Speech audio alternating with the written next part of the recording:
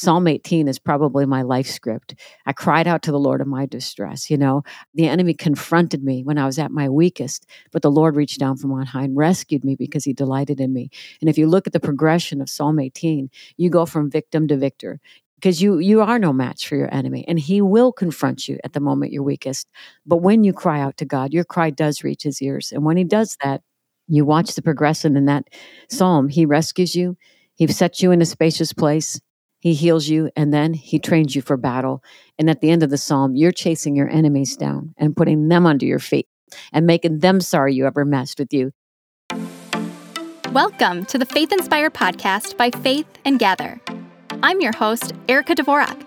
Join me and the Faith and Gather community as we become faith-inspired to tackle the messy and embrace the beautiful areas of life.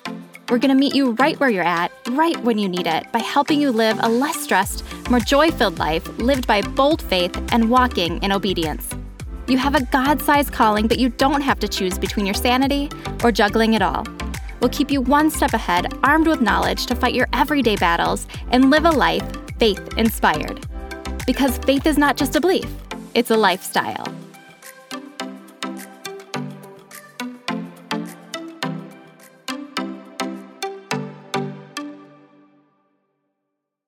The presence of God is real because our God is real.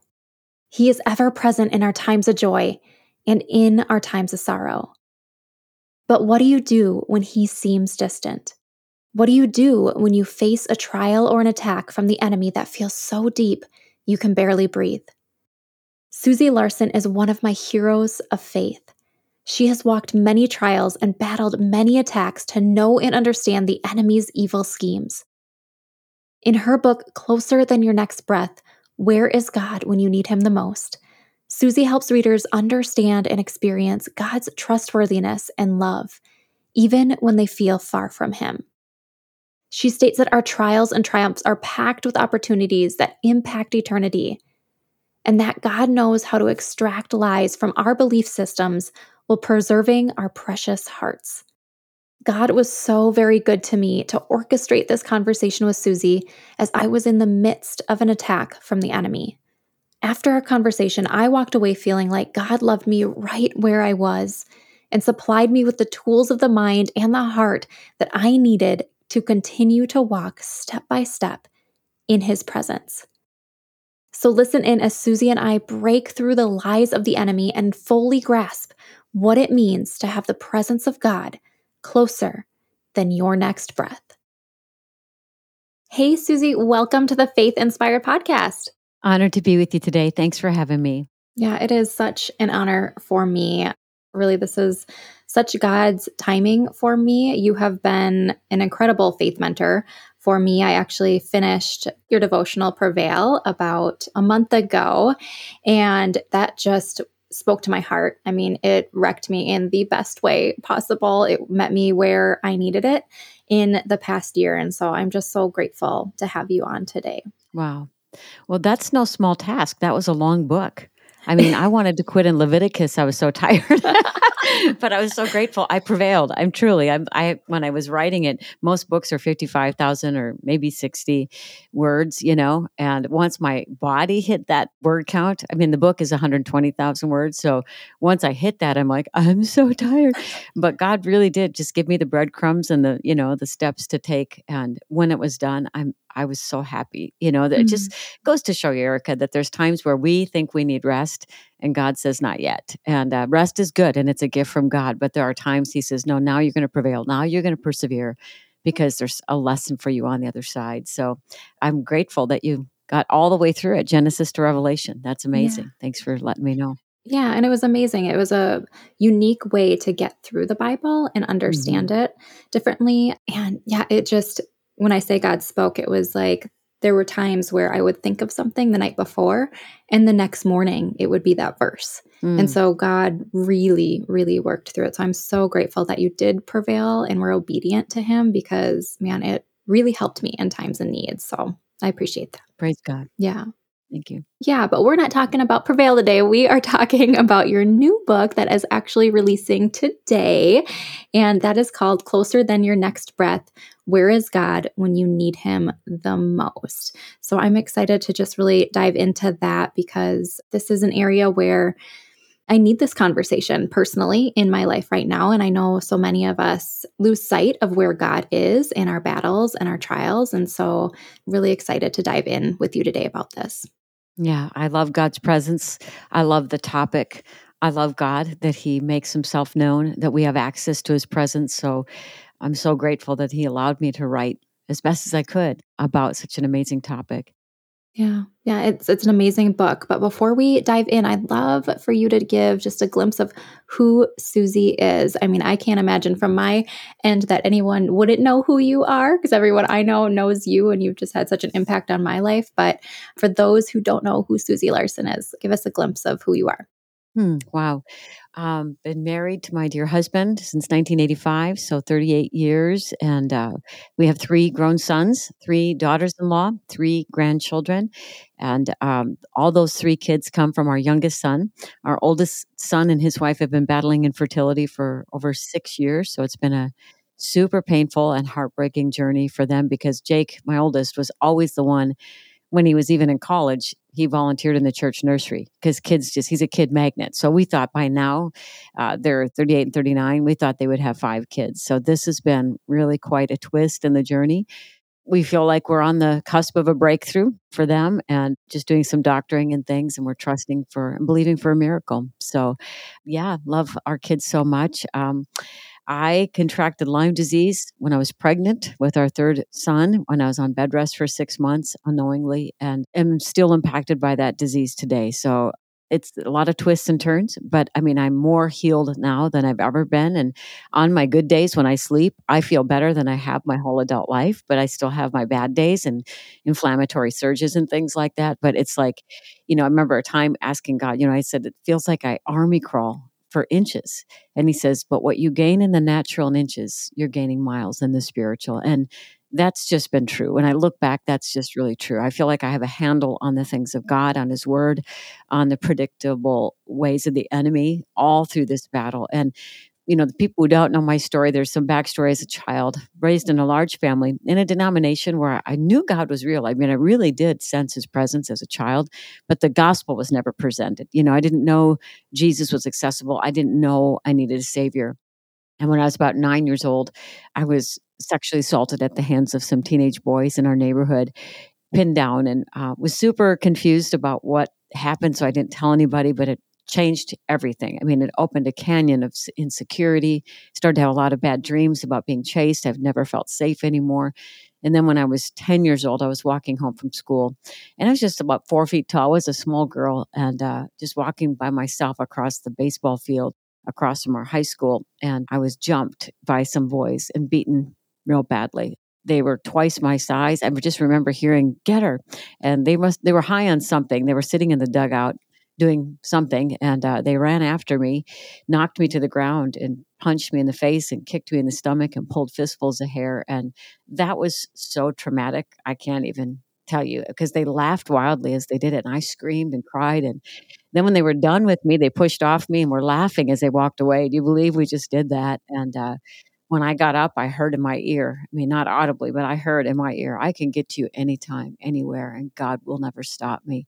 And so even when I became a Christian as a young, teenager in eighth grade, I knew I needed saving. I knew I was saved, but I didn't know I was loved. And that would take a long, long time for me to learn that. Because when the deer tick got me, I literally was on bed rest for 6 months with our third pregnancy. One day up, the doctor said, go ahead and see if you could do okay and get through a day without contractions. And I met my old college roommates for a walk in a small town of Stillwater for those who live in the local Minnesota area and was in bed by night again because I was contracting. And 2 weeks from that outing, my face started to go numb. My arms started to go numb. My memory started to go. And I'm in my late 20s. And all of a sudden, 3 months into bed rest, 3 months to go. And suddenly neurological fireworks are in my body. And I was in a season where it was a dry and weary land. I mean, my friends had their health and they had their wealth, and we were going broke because of my medical issues, because of high risk pregnancies. And now to imagine these overlapping crises. I couldn't believe God was allowing it, but I was still young enough in my faith to not understand that he was up to something. And, so in the middle of that, once I delivered Jordan, our youngest, had 3 little kids, had used up all my friend favors, really, in 6 months of bed rest, so that once we delivered Jordan, I was basically on the floor, and they were crawling all over me, and my health was going awry. I didn't have the heart to ask anybody for any more help, and I was terrified about what was going on in my body and really thought God maybe had lost my address. And there was a point, I don't know if it was like 6 months, 7 months in, but I was talking to my sister on the phone, and I was mixing my words up, and my sentences weren't making sense, and, she said, "Hang up, I'm calling Kevin." So she called Kevin, he came home, and he came in the door, and he's like, "What? What?" And I felt like such a lemon, such a like he married such a broken person, because I had my trauma brokenness, and then we were young, we had honeymoon baby, our first baby was a honeymoon baby, so we were newly married, you know, 3 little kids, and now a disease that we didn't know it was going. I just couldn't believe it, and I just said, "I'm so sorry." I could see the fatigue. He was a young man, and he was hanging in there with us, and I said, "I'm so sorry. There's something wrong with me." After all of this, we finally delivered a son, and finally we're ready to back to normal life, and here I am. I'm so sorry. And he scooped me up in his arms and hauled me to the hospital, and they did some tests, and they pulled him aside and said, "We think it's MS or a brain tumor." And so our neighbors were watching our kids, and he got me home, and it was the darkest day of my life. It was the darkest day of my life. And he tucked me into bed and kissed my forehead. And as he was about to walk out, I grabbed him and pulled him back. And then weeping, I said, "You have to divorce me. I'm going to go live with my mom and my dad. You have to let me go. I can't ask you to do this. I don't want our boys to have a mom who's sick, but marry someone who loves Jesus and who will play with these." I was weeping, but just ready to let him go. And he got on his knees and put his finger up to my lips to shush me. And he says, "You stop it." He says, "You are my bride, and you always will be. And if I have to kneel down to kiss you because you're in a wheelchair, then that's what I'm going to do." And I encountered the love of God in that moment. It was just because he wasn't speaking out of the emotion of the moment. He'd been caring for me for 6 months, and being on bed rest, I felt like it just confronted all my insecurities, because I already was insecure. Again, I knew I was saved, but I didn't know I was loved. And when you don't know you're loved, I often say you misuse your time, treasure, and talents to prove something that Jesus has already proven. So before I'm on bed rest, I'm serving in 5 capacities at church. I'm earning my way, is what we do when we don't know our way. And I would submit to you, there's a lot of people in church hiding in committees, and being busy trying to earn their way, even though, with their mouth, they say they're saved by grace. With their hearts, they're still trying to earn their way. So when I couldn't do that anymore, I couldn't perform, I was into everybody's debt. It confronted all of my fears and my insecurities. So in that place of months of Kevin serving in the ways that he had to pledge his love, not out of emotion, but he knew he'd already been doing it for 6 months. I don't know. I encountered something of God in that moment where I understood that it's not that we loved God. It's that he loved us. It's not how high we can jump. It's that he stooped down to make us great. And somewhere in there, through a miracle, about a year later, found out that a deer tick had got me that one day that I was up off of bed rest unknowingly, and I never saw a rash or bullseye or whatever. But through a miracle, found out I had contracted Lyme disease. And so then began the journey in the valley. Numb head, numb face, numb arms, memory loss, fatigue, sharp shooting pains throughout my body. And the words seemed dead on the page. And I felt like I have not, because everybody seemed to have health and wealth, and I had neither. In the middle of that, a woman from our church called and said, "I'm hearing the chatter." And I will just tell you, Erica, there was chatter. I knew people were gossiping about me. Nobody knew much about Lyme 3 decades ago, and it makes you feel and look like a hypochondriac. And I'm not. I'm a fighter. I want to feel well. I can think of a lot of better ways to get an attention than drum up a sickness. I want to be well. That's a core thing for me. I'm a fitness person. So, but people were gossiping about me. But there were others who would bring us food and felt so sad, like they couldn't believe what we were walking through. So she said, "I've heard the chatter." And she said, "I brought your case before the throne and asked God, what are you doing with this family?" And he showed me a platform that you're going to be speaking from someday. So you lean in and you learn everything you can because you're going to have a story to tell. And at that time, embarrassingly, I'll tell you, we had bill collectors calling because we had more medical debt than income. We paid everybody $5 a month, but that wasn't enough. And so with a numb face and dizzy, I had vertigo spells that lasted 3 months and 3 little boys and the phone ringing.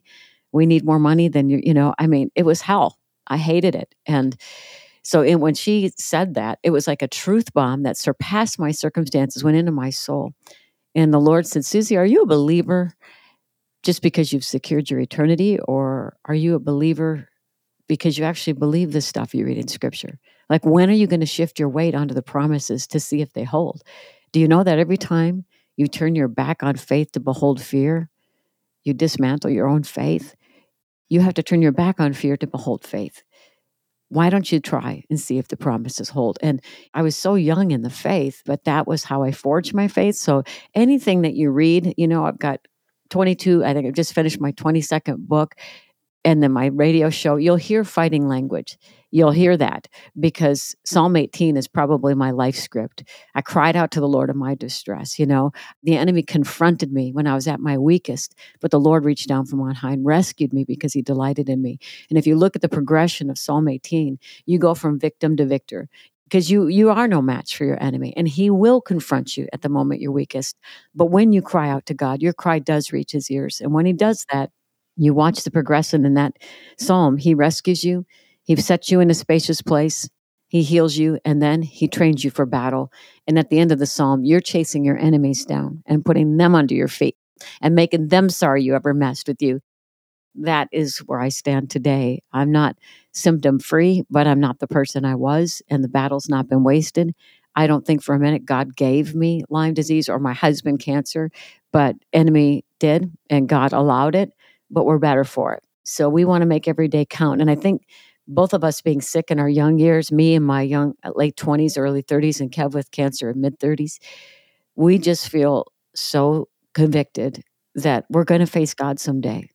And we don't want to mess around. We want to wring every drop of life we can for the kingdom. And so we're super passionate, super focused, and super purposeful. Not perfect, but I'm just saying we're on mission and we're not apologizing for that.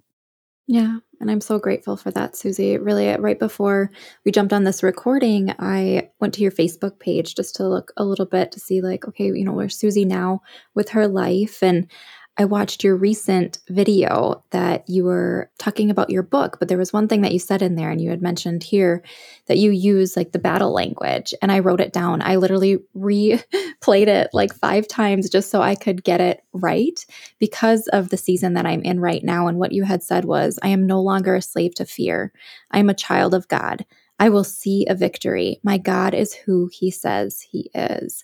And those are all lyrics from worship songs, just so you know. And I was saying, so those aren't my original words, but to say, when I worship, I'm putting my flag in the ground. When I make a declaration, I'm engaging my heart and I'm going to engage my faith. I think that matters so much. Yeah.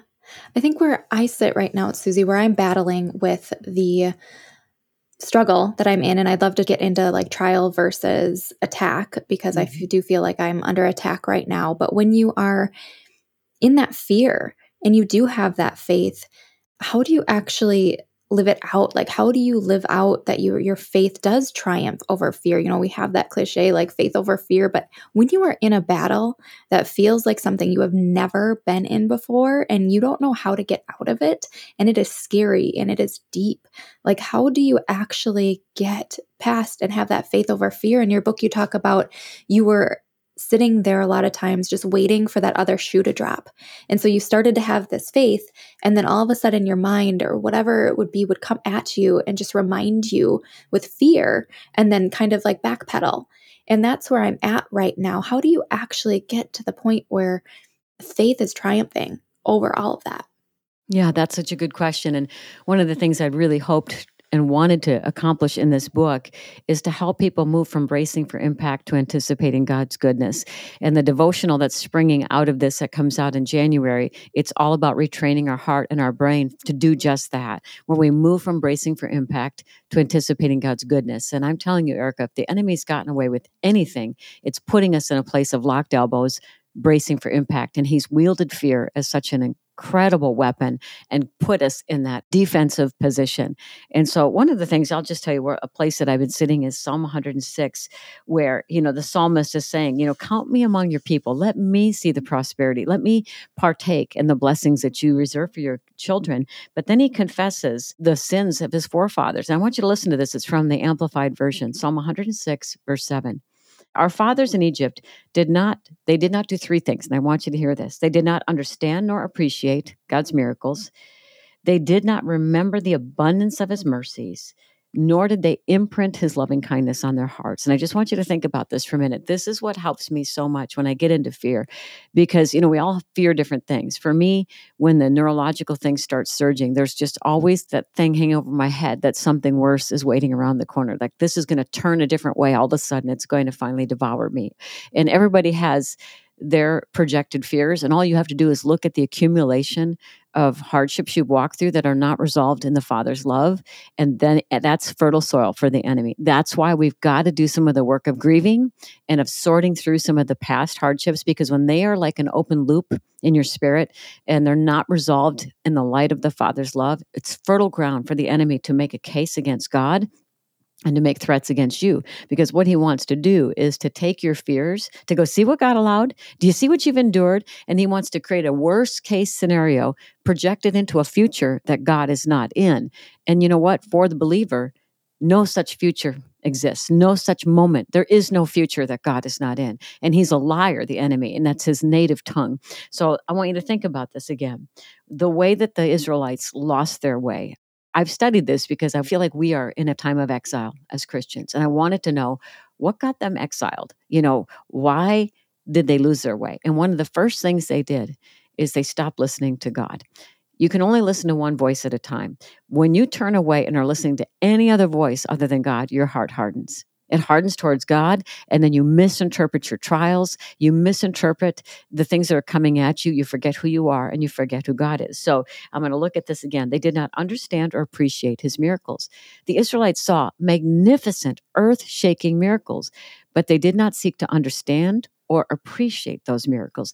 And for us, when we are in fear, I think that's step one, is to not only reach back to biblical miracles and pull them to the forefront to say, you are the same God. Those miracles are my miracles. Those testimonies are going to beget testimonies in my life. If you did it for them, you can do it for me. But then I would say, look back in your history, because there's evidence of his goodness. And so you pull those to the forefront. You remember and you appreciate. I mean, try to imagine what that's like for the Father, how he miraculously delivered them. And they were so quick to grumble and complain. They had absolute air amnesia. And the next thing that they did is they did not remember the abundance of his mercies. When the disciples came running back to Jesus and said, the demons obey us. Lord, even the demons obey us. Because Jesus was so moved by faith, because if you watch him in the Gospels, the thing that stopped him in his tracks was unbelief or faith. He marveled at unbelief and he marveled at great faith, right? So I thought when the disciples came back and said, the demons obey us, God would have a similar posture. But no, Jesus said, don't marvel that the demons obey you. Marvel that your name is written in the book of life. Like that's the most expensive miracle. And new mercies are coming to your door every single morning. Before you even have a chance to get up and blow it once, you have an ocean of grace that you're swimming in. You've got an abundance of mercies that he's made provision for because he is intent on getting you safely home. He's the one who's able to keep you from falling, to present you before his glorious presence without fault and with great joy. And if we're not continually in awe that we were transferred out of the kingdom of darkness into his light, that morning by morning, new mercies I see, because of his great love, we're not consumed. If we ever stop being in awe of that, we're turning the wrong way and we are target for the enemy. But you stay in awe of that, it inspires praise, and God inhabits the praises of his people. And gratitude is a sure sign that you are walking in step with the Lord, because we have so much to be grateful for. And then the third thing They didn't imprint his loving kindness on their hearts. And that's really speaks to, again, what this book is about. And then the follow-up devotional is to really move our mindset. This is actually a recent thing for me. I feel like at my age, I should have had this a long time ago, but I had a major relapse 8 years ago. It was so terrifying, so devastating. I actually had to go back to counseling to sort through the trauma of it. I was so hurt and so disappointed that God would allow it. And because of the nature of the surges that were happening, they were so much worse and so scary, very terrifying. And I'd be up all night with my heart beating out of my chest, numbing shooting up my neck into my jaw that felt and looked like a stroke. And it was so hard. And so I loved him, but I didn't trust him. I was just hurt. And so to imprint his loving kindness on my heart, I had a friend who said, Susie, only goodness and mercy are allowed to follow you as a believer. And if your default response when you think about God is anything different than goodness and mercy are chasing me, something in you needs to be healed and something in your thinking needs to be realigned. So I took that to heart and I started to pay attention. I mean, I'm a seasoned follower of Christ. I'm serious about God. Yet there was something in me constantly bracing for impact. And I did not interpret that at first as a mistrust of God. I just thought it was sort of the natural outcome of an unpredictable, terrible disease. But no, underneath it was, I did think the enemy could get to me anytime, right? And so when I start to address that repetitive mindset, I saw how much it weakened me. And when I started to retrain my brain to look around and anticipate God's goodness, something in me healed. So I feel like that the earth has been traumatized in these last few years. And that's why I feel like the timing of understanding the character of God, because when you know his character and you know you're tethered to a God who loves you, who's meticulously involved, when you follow him, you're following the healer, not just the savior, but the healer too. You'll start to be at rest in his presence. Those who dwell in the secret place of the Most High God will find rest in the shadow. You'll learn to dwell with him and rest with him, and you'll be under his feathers, and you'll trust him to protect. And then you really start to know, you know what he allows, he redeems. I am not going to live in fear. I am going to live by faith. The enemy hates that. He's so terrified of your oneness with God, of you enjoying God's presence, of you believing the best about God. But if you don't resolve your past traumas and they're sort of open loops in your soul, then the enemy can get in there and accuse God, and he can question you, and suddenly you lose your peace and suddenly you're in fear. So I just think our oneness with him and his nearness is our good. That's so good. So good. And just that praising piece. Right before we came on, there's a Holy Spirit just reminded me that I had written and recorded this episode 47, which I don't know the math on that, was probably a year and a half ago, almost 2 years ago now. And I was working through some of the things that are in my course, my Stress to Joy Transformation course. And one of the questions was, who is someone who has a life that you would like one day, or somebody that you respect? And I had written down, Susie, I had written down you, and I had written down Wow. Lisa Turkhurst. Wow. But my heart right away after I wrote that said, but without the emotional and physical health issues. And God just checked me and said, you can't have that life without it.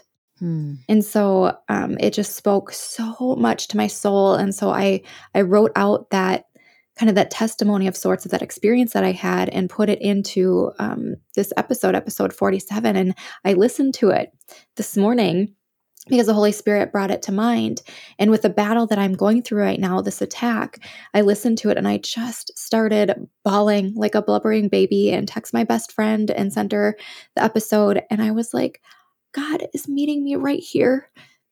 He's meeting me right here in this suffering that I have. He knew the timing that I would speak to Susie today in my suffering on a topic that he knew I was going to battle. He loves me that much. Amen, honey. That Amen. wrecks me. Yeah, that his love does wreck us. And it's like when you can be receptive to how this isn't happenstance, it's divinely orchestrated by a God who's intent on blessing you and healing you and redeeming you. And you let that in, that makes you feel safe in his presence. I think that's just precious. Yeah, and the battles aren't always easy and they're not short. And this is one that I feel like, I don't want to let go of it yet because I know God's working on me through this. And so I don't want to miss what he has for me.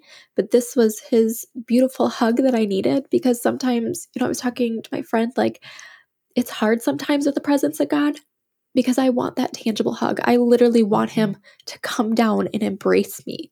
I want him to hug me like my child hugs me. I want him to hug me like my husband hugs me. And you don't always get that. Right. But today he hugged me.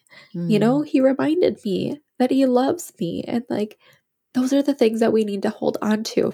Yeah. Those are the things that, we need to look for his presence in all different areas of life, and just know that he's so good when we're in these trials and these battles. And the training time, that he's so good to give us the sensation of his presence. There's nothing like it, right? And that's why I wrote in the book, sometimes we chase the sensational and miss the supernatural, because when you have an event or an encounter, we're made for him. We're made for eternity. He set eternity in our hearts. So suddenly we come alive, right?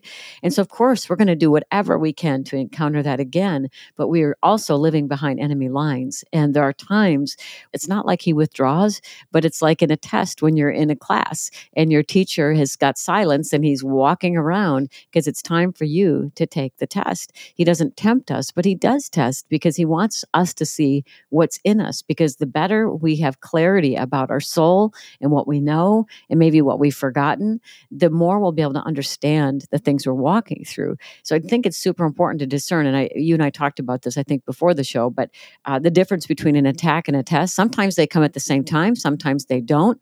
But, a test really is, it's like, it's not comfortable. It's stretching. You'd rather feel the warm hug, but instead you're kind of put in a situation where you have to rely on what you've known, rely on what you've heard, remember the lessons you've already learned, and live up to what you know, those kinds of things where you engage your faith apart from feelings. But when you're in a trial, when you're in an attack, oftentimes it comes with a physical affliction, from anything from a sickness, a disease, to eating gluten and having it wreck your gut, but something that you do, and all of a sudden it throws you completely off. And then there's this domino effect. And almost without fail, it's like the enemy will put someone in your path who has what you long for, and they possess it so easily that they're absolutely clueless about it while you're fighting. They're living it their best life. And so there's just a number of these things that tend to happen because he's building a case against God and he's building a case against you. And I think it's just when we can have the discernment to go, this is an attack, this is a test. I'm accountable to God. I have the authority to shut the enemy down. I think that's how he trains our hands for battle. That's how we learn to stand in battle, to go, no to you, enemy, yes to you, God, have your way. I think one thing that has confused me, Susie, and I love your insight on this, is that in my battle, it actually has been an emotional battle. I'm battling fear, like an intense fear I've never felt before on a specific subject that I know God wants freedom for me, but the enemy is using it to literally just debilitate me. I mean, just keep me in my place, which makes sense because I was starting to feel a little like the wheels were turning finally on Faith and Gather and the Faith Inspired podcast. It's been 3 years. Like I felt like, I'm finally hitting my stride. And so of course he doesn't want that. He doesn't want me to bring Jesus to people and, and have their lives be inspired by faith in every area of their life. But I think what's confused me with this, now that I realize my therapist has made me realize that it's an attack and not a trial. At first, I was like, Lord, because he speaks to me often and I do hear him. And so he'll, repetition is often like the way God communicates with me. And so I kept hearing these things repeatedly and seeing these things repeatedly. And so taking them at face value of like, okay, God, this is from you. This is how we normally communicate. So this has to be from you. But then I'm hearing like, but you don't give me this fear. You would never give me this fear. You don't have that spirit of fear. So I'm so confused because Satan, now I know, is putting good Christian people in my place and experiences that weren't bad, but are for bad.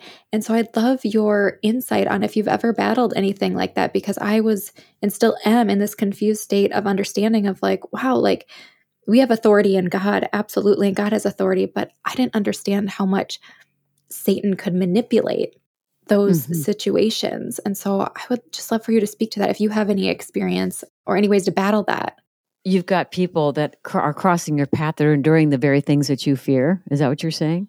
What I'm hearing when these people are coming across in my path I'll just say it. It's fearful for me to say it, but the topic of death really gets me. It stirs me. And my dog passed away 3 months ago. And that sounds ridiculous, my dog, but I've been so lucky to not have anybody pass away that was super close to me at that time. I've had people pass, but just not that close connection. And he actually passed away in our home. I witnessed it.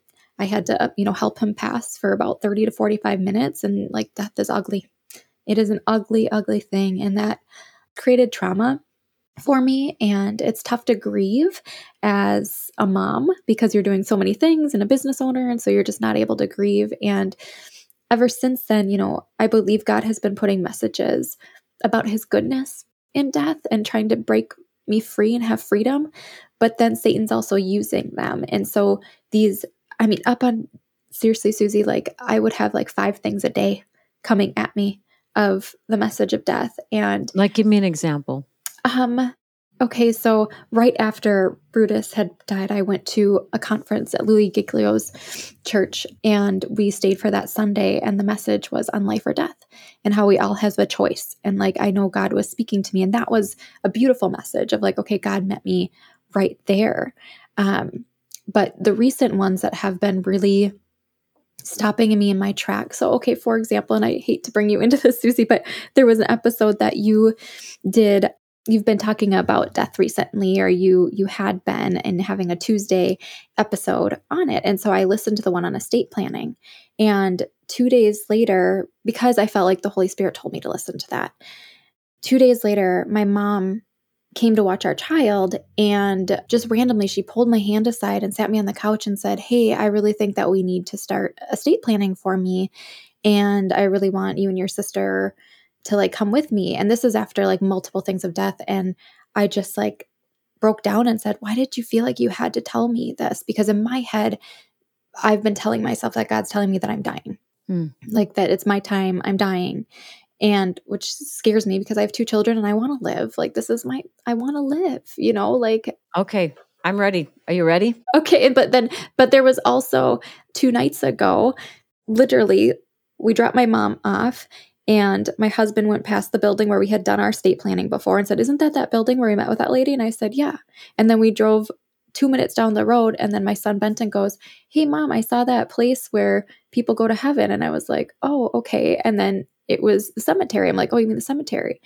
Then we were just about to leave my brother-in-law's house, and the book leaning on its side that my eye caught said Estate Planning 101.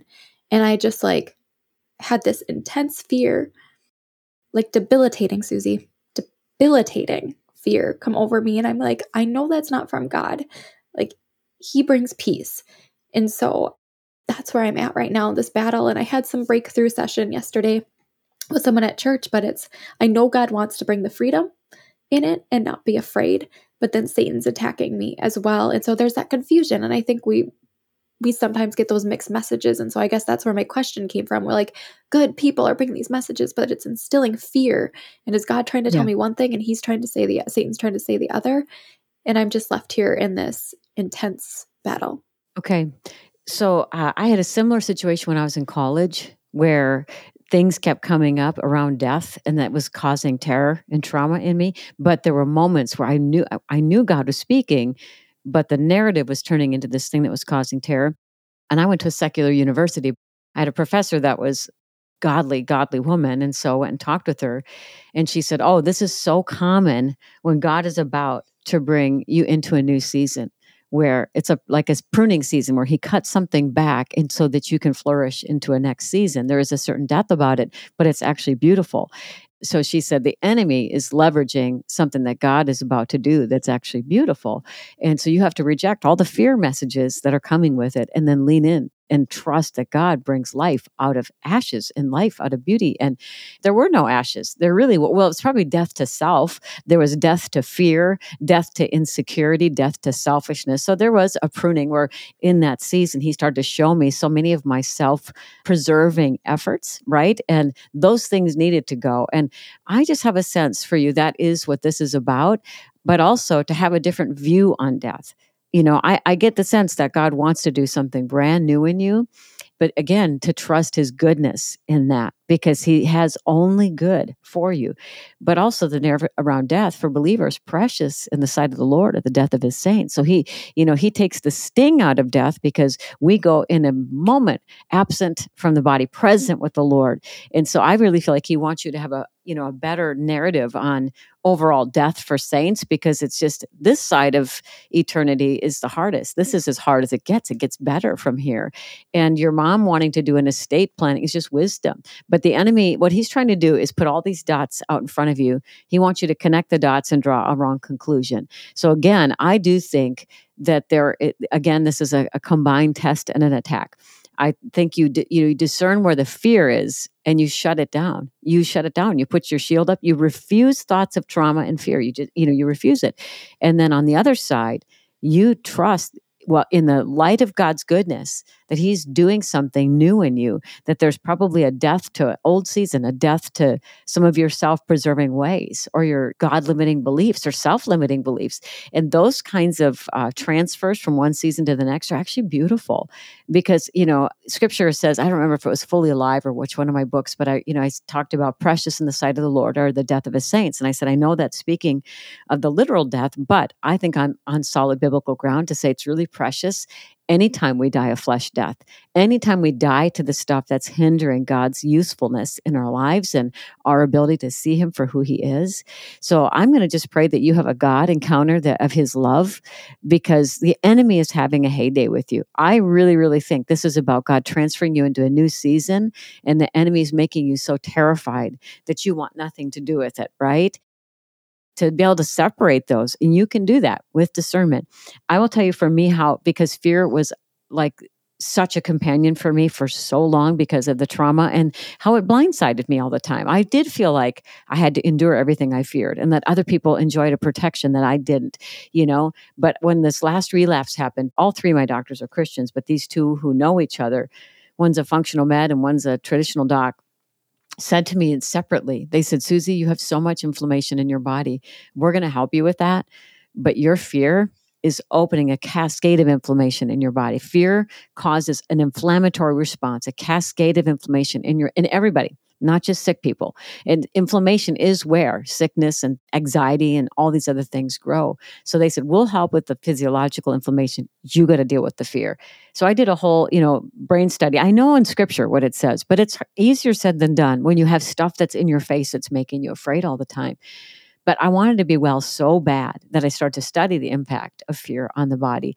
And it was enough for me to understand that the more I go to that pathway of fear, I am blazing a neural pathway in my brain that's just easier to get on. It goes from being a dirt road to a 3-lane superhighway. So the more I use it, the more I feed it, the more it becomes a default response. So for me, I had to put a road closed sign on that road and just say, I don't care if I feel fear. There's no fear in love.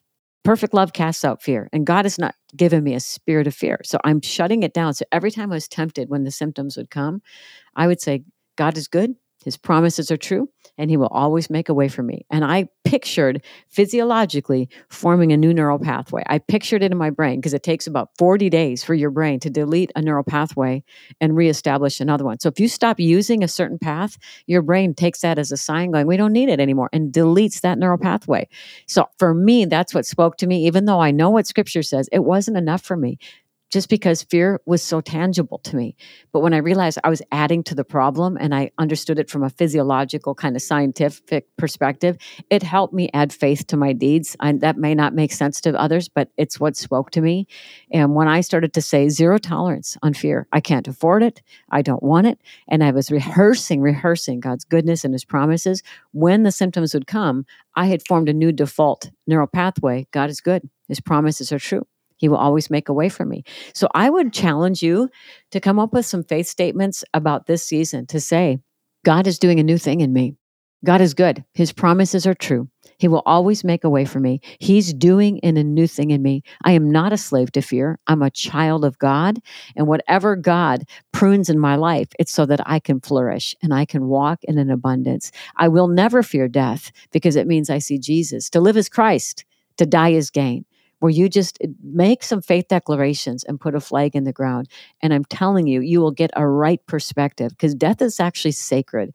But I don't get a sense that, I mean, God has never, he told me one day when I was so terrified about some of this stuff, he's like, do you think I'm going to counsel you through the enemy? You think I'm going to use the enemy as your counselor about telling you what's going to happen? Because he's going, this is going to happen and this is going to happen. He's like, he's a lousy counselor. I'm not going to reveal my secrets to you through him. I don't trust him in any way, and you shouldn't either. And so I thought, whatever he's telling me, the opposite is true. So I started to declare, I will not die, but live and declare the works of the Lord.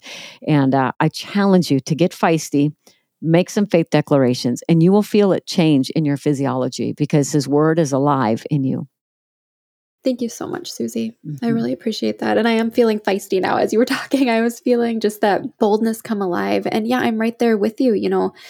God has created our bodies, and you've done the studies to just like our brains in a specific way. And there's so many verses that talk about like focusing on what's true and noble and right, because he knows the way our brain works. He built our brain that way. And so he knows it requires our cooperation. Yeah. And that we need to do that. And so when I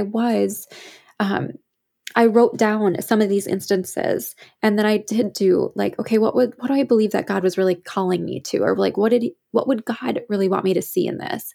And one of the experiences was that my father-in-law had given us this magazine to look at somebody who had passed away, his conversation with his wife who had passed away. And that was just another sign to me of like, oh, here's another death thing. But the article was about the beauty of death and the conversation that he had about God and how glorious it would be and being with him. And Satan made me hear one thing, and God wanted me to see the beauty in it. And so I kept going for each instance. And every time I wrote it down, even I met a death doula. The first time I went to an event, the person that I was introduced, the first person was a death doula. Right away, fear just struck me. But she's there to help people and families through this beautiful thing. And then a woman came up and talked about, oh, I watched somebody at a conference once who was a death doula, and it was like the 2 best hours of my life, and it brought me peace and joy and all that. And I missed that conversation in my head because Satan went straight to fear. And so to just like go back there and just look at those and start rewiring that is such a good message for me, because I do believe he has more for me and others with whatever their battle is, whatever it is. This attack has been fierce. So if I were you, I would get with a couple of friends and pray in agreement and serve the enemy notice together, where you submit to God, resist the devil, and he has to flee. He has to flee. And truly, I think you will feel different. So do James 4:7 together in conjunction with a few friends and pray, and then start walking around your house and making your faith declarations. I think you actually should get excited. I think God's about to do some really beautiful new things, but he lets us face our fears head on, because, it's a toothless lion. We really do have to understand that we are on the winning side, and God is fiercely protective of his children. So you have every reason for faith, my friend. Thank you, Susie. Just thank you so much for this conversation and just being a faith warrior and just continuing with what you're doing and all that you've battled. I know you had mentioned with Prevail, like you wanted to stop, but really like you have changed areas of my life by being obedient, and so many other women. And so just thank you so, so much for continuing for what you do and writing this book. It met me where I needed it. God knew that. And so thank you for being faithful for writing this book. And I would love to give you the opportunity to tell people where they can find your book and then connect with you, because you have great information. Like I mentioned before, I just watched your video that you released 2 days ago, and man, that gave me life before I even came on this podcast interview. So I'd love for you to share where they can connect. Thank you. Well, if you go to closerthanyournextbreath.com, you find all the different buying options of where you want to buy it. I will say that we've got an exclusive agreement with Christian Book, where I recorded a video for every chapter that only comes if you purchase with christianbook.com. And that's really fun. They were like 8 to 15 minute long videos that just where I'm sitting right here and just looking at the chapter and then just kind of being inspired on whatever God gives me. So that's a pretty sweet deal. But wherever you want to get it, where books are sold, SusieLarson.com is my website. I'm on social media. You could search for me there. But then my radio show, it's live on myfaithradio.com and in our radio network. But then it goes to podcasts. If you go wherever podcasts are played and search for me, you can find the show there. But it's all deeper life, health, healing, wholeness, walking intimately with God, shaking it up in the world, that kind of a thing. So Yeah, and it's so good.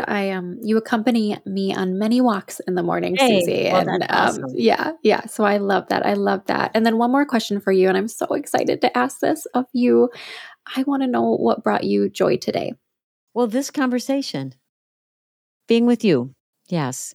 I didn't sleep so well last night. I'm not feeling the best today, and I'm heading to the airport for a pretty big interview. And when I don't sleep, my body feels it. I'm trying hard not to let that discourage me, but some days it does. So this was a sweet thing. Thank you. Yeah, same Mhm. here. This will be my highlight for the week, Susie. Yeah. Ah, awesome. Wonderful. Well, thank you again so much. It's been such an honor to have you on, and thank you for speaking life into me and to others. Absolutely. You keep on keeping on, sister. Thank you. God's goodness is chasing you. He loves you even when you may not feel it. He has so much for you in this life and the next. Don't let the enemy take hold of what is yours. You have the authority. So submit yourself to God, resist the devil, and he will flee from you. When you struggle to believe, just take a breath, and God will meet you there. I'm so grateful you spent time today listening to this episode. If you were encouraged by what you heard, share the love with other women you know and send them the link to this episode. Just think how many more women could be blessed with faith-inspired encouragement. Love and prayers, Erica. Congrats on saying yes to a life filled with joy and Jesus. If you want more, head to faithinspiredpodcast.com for show notes and links to all the resources mentioned in today's episode. Be sure to subscribe or follow on your favorite podcast platform to stay faith-inspired. And remember, faith is not just a belief, it's a lifestyle.